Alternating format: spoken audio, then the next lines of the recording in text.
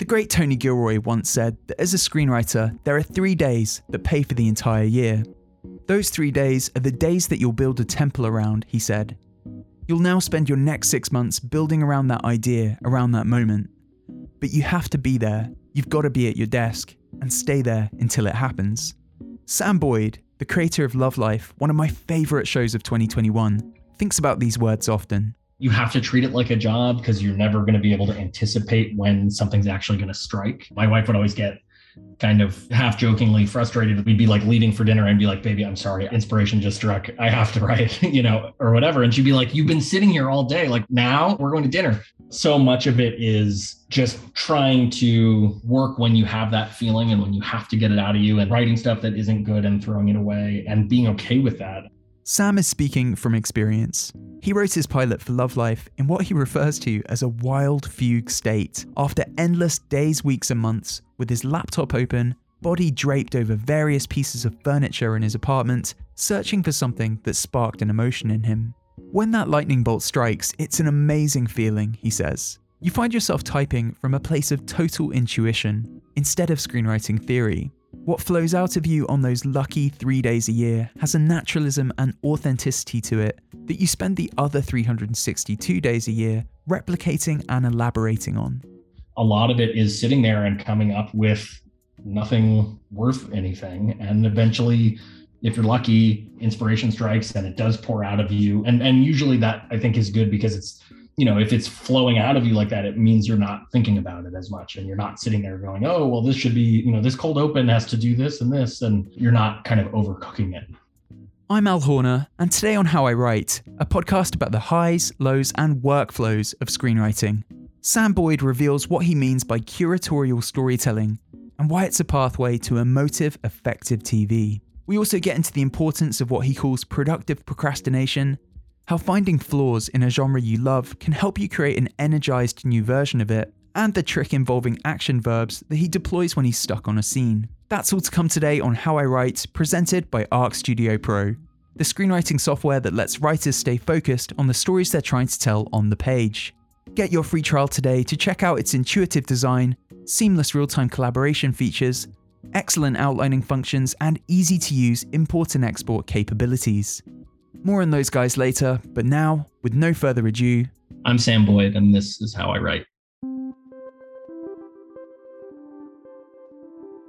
With Love Life, we always kind of hoped that it would feel almost like a pop song that is sort of so fun to dance to that you don't even notice how sad the lyrics are. That was kind of a feeling we talked about for a long time. And I think, the show following a different character every season and each season following, a series of that character's relationships, it's fun to try to get at those feelings as much as possible. So much of it is about like vibe and feeling and just wanting to get as close as possible to putting the audience there with these characters or tapping into some kind of well of memory that they have or some, mistake they made when they were 22 or 28 or 32 or whatever. As someone who made plenty of mistakes aged 22, 28, and 32, I can confirm that Love Life is punishing in its relatability. It's also moving, hilarious, and uplifting. The type of show that wears its love for screenwriters like Richard Linklater and Lena Dunham on its sleeve. Each season takes a new character and follows them through a decade of romantic adventures and misadventures. Each episode centers on a different moment and therefore relationship in their life. The result is not only a mini time capsule of the 2010s, incorporating the music, fashion, technology, and cultural climate of each year from 2012 to present day. It's also a refreshingly realistic take on love, rooted in real stories curated from friends and family. The writing I've done has always hewed more towards being kind of curatorial, I guess is the way that I say it, where it's not so much me sitting and going, oh, what's something that could happen that no one's ever seen before, but instead kind of culling stories together of things that have happened to friends and trying to make something relatable. It's funny because I love all kinds of movies and shows as a viewer, and I always am like, I'll watch The Big Lebowski or I'll watch Hot Fuzz and I just will have like my mouth open the entire time and be like, how did someone write this? This is so insane. Like the language is incredible. Everything is so tight and perfect.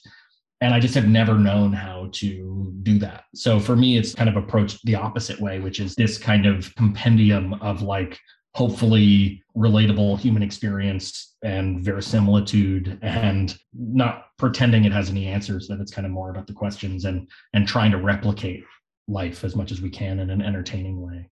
Love Life is both an ode to the romantic comedy genre and an indictment of the fantasies it sometimes basks in. For him, there's creative opportunity in identifying the things you love about a genre and the things that you think it might be lacking. In the case of rom-coms, that for Sam was a dose of realism, a small sprinkling of authenticity.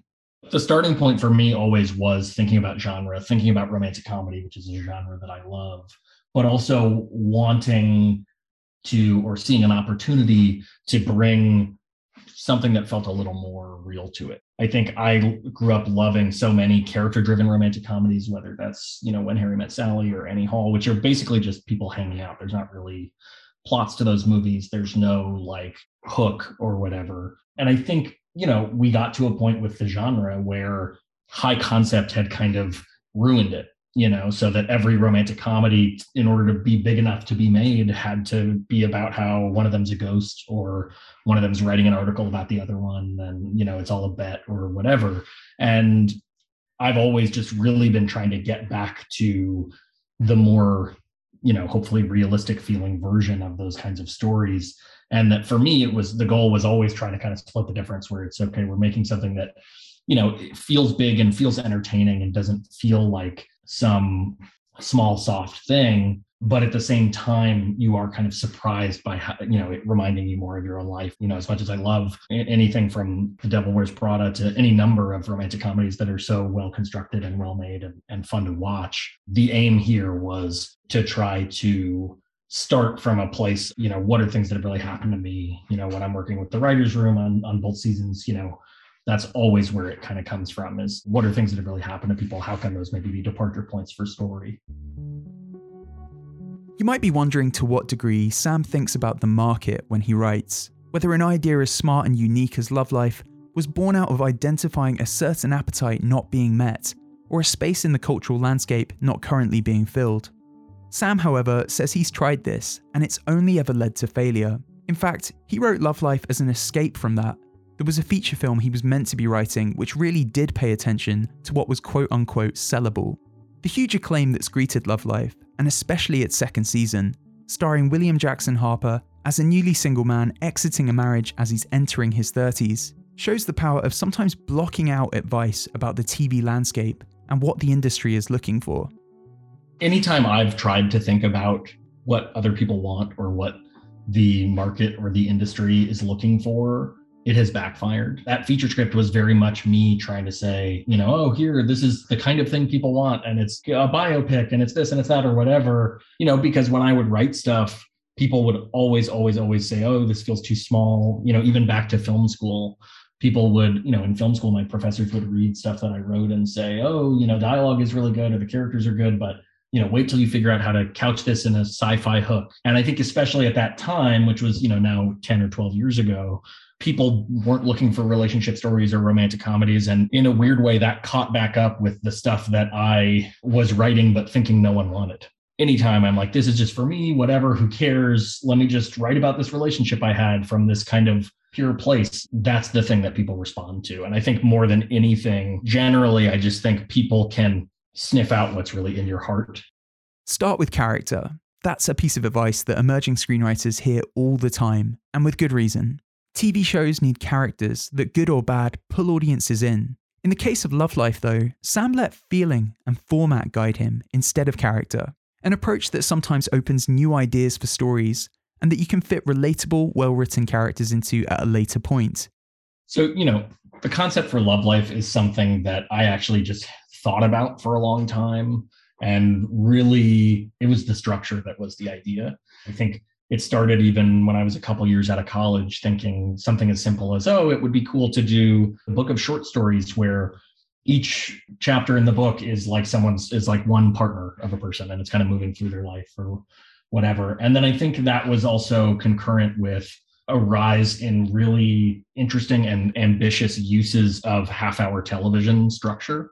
Again, that was 8 or 10 years ago now. But when you're watching Girls and you're watching Atlanta and you're watching Transparent, and there are these incredible shows that are kind of changing the way that I think especially half-hour television seasons were being used. That became really interesting to me. So I think even before anything else, it really was thinking about TV and thinking about the opportunity to go, okay, what can you do with 10 half hours, and how can you use that as a way to break a story up and to hide things in between the episodes and omit them. And that structure really was kind of the beginning of the idea. Once Sam has an idea for a pilot or for a movie, he tends to experiment, exploring on notepads all the different variations of what it could be. Ultimately, with Love Life and with everything else he's written, he comes back to what he knows, what he can write about from a position of real-world experience. In this case, the first step for me in going from idea to actual material with Love Life was sitting with it for a long time, writing other stuff, thinking that was the thing, not really knowing how to crack it.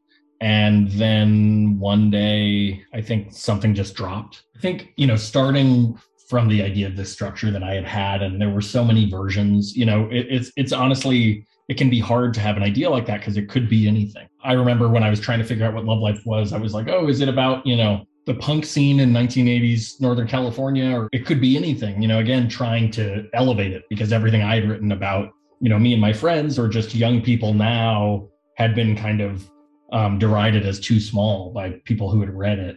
I was kind of trying to make it big and go, oh, it's, period, and it's this and it's that. And, no one really wants that either. So I think there were a couple versions that I thought of and abandoned. And then eventually I just tried to work from as simple a place as possible and started thinking about my time in New York, really tried to tap into not just the place, but the time, this idea of being specific about the years where the show takes place, that it is the kind of recent past. And so I'm able to tap back into that part of myself and hopefully drudge up kind of feelings and vibes that resonate with an audience. There's a difference between writing what you know and writing yourself into your story. Sam likes to insert a bit of distance into his work between himself and his protagonists to maintain some sort of objectivity about his characters. This helps him put his characters through the kind of hardships that make for great drama.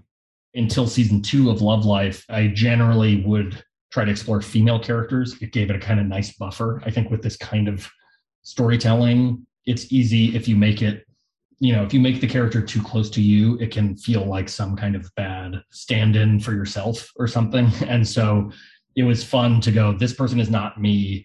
I'm putting feelings in here and I'm trying to remember things that happened to me or trying to understand what it might have been like to be this woman in this relationship with me. But there's a distance there. And so it was sort of like, okay, it's going to be this woman. And, slowly you just chip away at it and you go, okay, it's going to be her in her 20s. She's kind of just getting out of school. And again, all thinking about what's the feeling you want to convey and what is the, what are the things that when I think about them, they give me that kind of pang of like nostalgia or melancholy.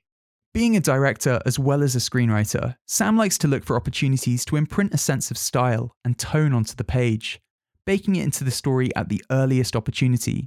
Love Life, for example, features a fairy godmother-like voiceover that matches the fairy tale-like tone of most romantic dramas that hit our screens. Thinking about the conceit of like this narrator and the kind of storybook quality that we try to give the show that kicks it all up a notch was really me thinking about movies that I loved, like Royal Tenenbaums or like Amelie. And those are extremely idiosyncratic and kind of fanciful, I think emotionally realistic, but not actually realistic stories. And this was a little bit of an experiment to go, okay, what if we take that kind of fanciful storybook treatment of a story, but apply it to something that's often mundane? What could that be like? Is there something interesting there that kind of gets at how important anyone's story is to themselves or how big it feels to be at the center of, any of these kinds of situations where you're trying to figure it out and you're wondering if you can ever be loved, and the kind of big and small of that there can be this kind of this ornate magnifying glass, but really we're just like trying to kind of point it at mundane little stuff. What could that feel like? Still to come, why Sam creates lookbooks to help keep him on track when he's experiencing writer's block, and how sometimes the best way to write an episode of TV is to envision a key scene, then work your way backwards, forging a pathway to that moment. But first, a word about Arc Studio Pro. Screenwriting to me is all about immersion. I want to stay immersed in that dreamy, fantasy-like state while I weave my story and craft my characters. I don't want to be distracted by anything, and I certainly don't want to be thinking about text formatting. Arc Studio Pro understands that. It has a minimal and, dare I say, beautiful interface that allows me to stay completely focused on the story I'm trying to tell. If you like to work with a writing partner, well, good news. Arc Studio Pro has seamless real-time collaboration, kind of similar to Google Docs, which allows you and whoever you're working with to stay literally and figuratively on the same page. Importing and exporting other formats like PDF and Final Draft files is easy. And best of all, it has an always free plan, meaning you can sign up today and start writing. To take your screenwriting to the next level, visit arcstudiopro.com. Click the link in today's show notes to find out more. Okay, let's get back to the conversation. So, like all of us, Sam is prone to procrastination, especially in those moments where something's not clicking and you can't figure out why, on days that are decidedly not one of the 3 a year that Tony Gilroy speaks about. The key for Sam is finding a way to be still contributing towards your story in some small way when you're in those moments. Productive procrastination, as he calls it. For him, this means creating lookbooks, images and pieces of text that serve as inspiration for him and a window into what he's working towards for anyone else who later wants to collaborate on the project. Making lookbooks was something that I started doing on my own, where I maybe once would have just started writing a script that I didn't know anything about, and it was totally premature, and I'm suddenly writing dialogue that means nothing and characters who are nobody because I haven't done that work to figure it out yet. Instead of doing that, I was sort of then able to really be pulling images and moving stuff around on the page and putting into words and images the feeling that I was going after. And I think in a weird way, that was a sort of means of procrastinating that ended up being really beneficial, so that when I did finish that pilot script and we, went out to sell it, I also had this lookbook that people, really like. For me, like with this show, I always was trying to make it feel as unlike a TV show as possible, sort of a TV show in quotes, if that makes sense. And, wanting it to feel kind of weirder and more specific and more like a movie or a bunch of little movies. So this lookbook really was like a helpful way to figure that out. When it comes to first drafts, Sam has now been chiseled by the lightning-paced demands of TV into something of a first draft machine, blasting through pages pretty quickly. This wasn't always the case though, he says, describing previously being much more precious about his drafts.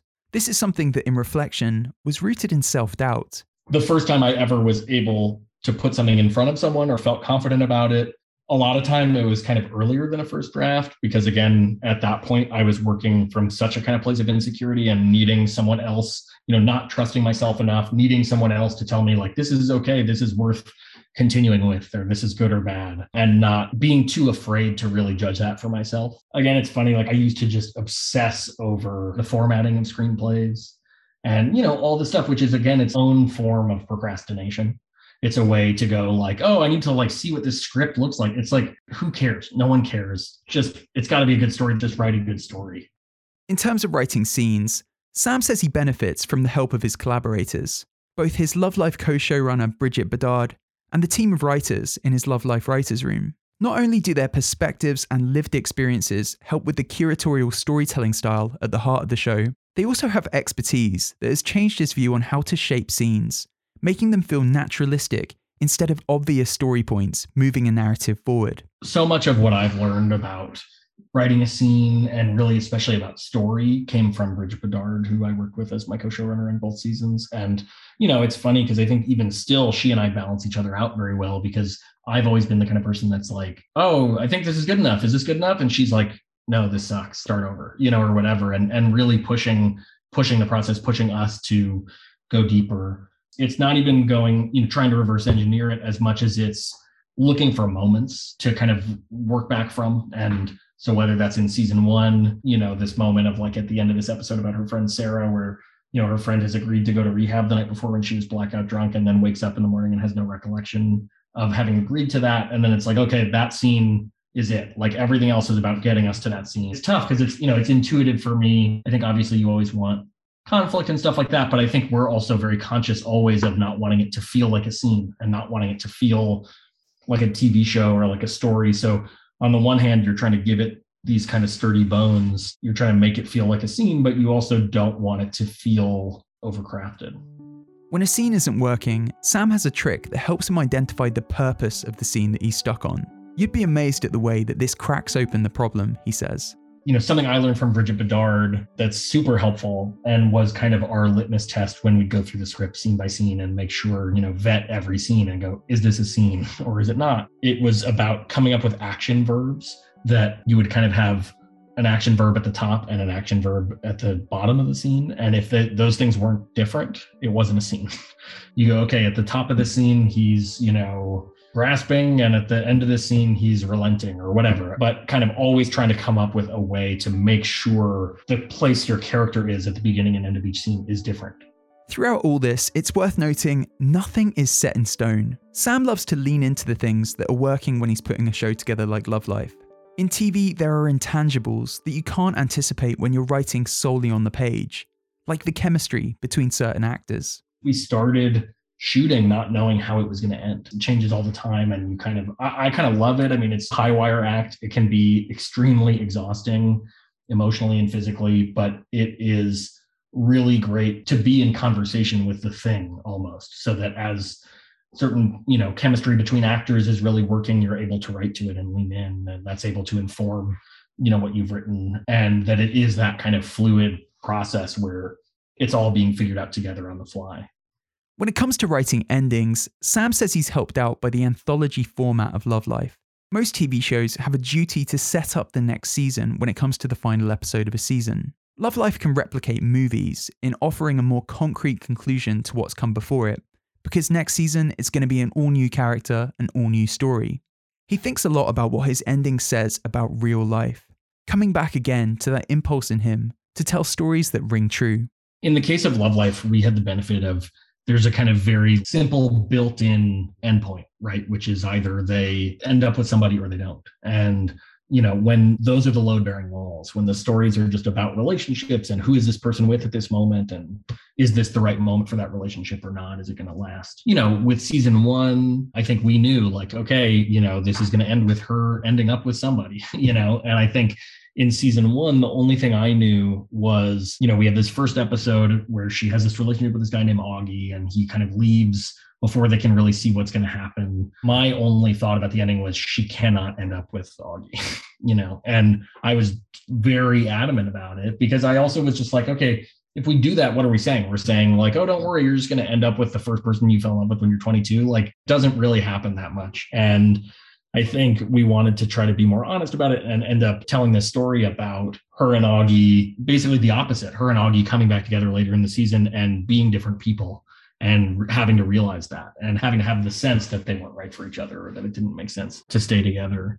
It's about the character having done the work to earn it, or to be ready to be at that moment in their lives where they can meet a person and it is the right moment and it does last. One of the joys of writing a show like Love Life, Sam explains, is hearing from fans who've seen themselves represented in some way on screen, who've experienced something like Darby in season 1, or could relate to Marcus in season 2. Feedback like that is part of why Sam writes, but ultimately, he says, he writes because he loves the process, a certain magical feeling that's only attainable when sat creating something from nothing on a blank page. I think for me, writing is so much about creating a blueprint for something to be made and an opportunity to work with actors and to work in production, which is really, I think, what I love the most and when I feel the most alive. It's when, the thing is on its feet and we're all figuring it out together. Writing is the only way to get there that I've found. But, I think also it's the closest I've ever felt to a kind of magic. I'm like a pretty pragmatic, atheistic person, and there is something holy about the feeling you get when something is working and get it down on the page and it clicks. Sam Boyd is the creator and co-showrunner of one of my favourite shows of 2021, Love Life. Seasons 1 and 2 are available now on HBO Max if you're listening in the US. If you're in the UK, Season 1 is currently on BBC iPlayer. You've been listening to How I Write, hosted by me, Al Horner, with production by Camille Demek. Music comes from Oliver Knowles. Our theme song is by Nefets. How I Write is brought to you by Arc Studio Pro. Get your free trial today by visiting arcstudiopro.com. Thanks for tuning in. We'll see you next time.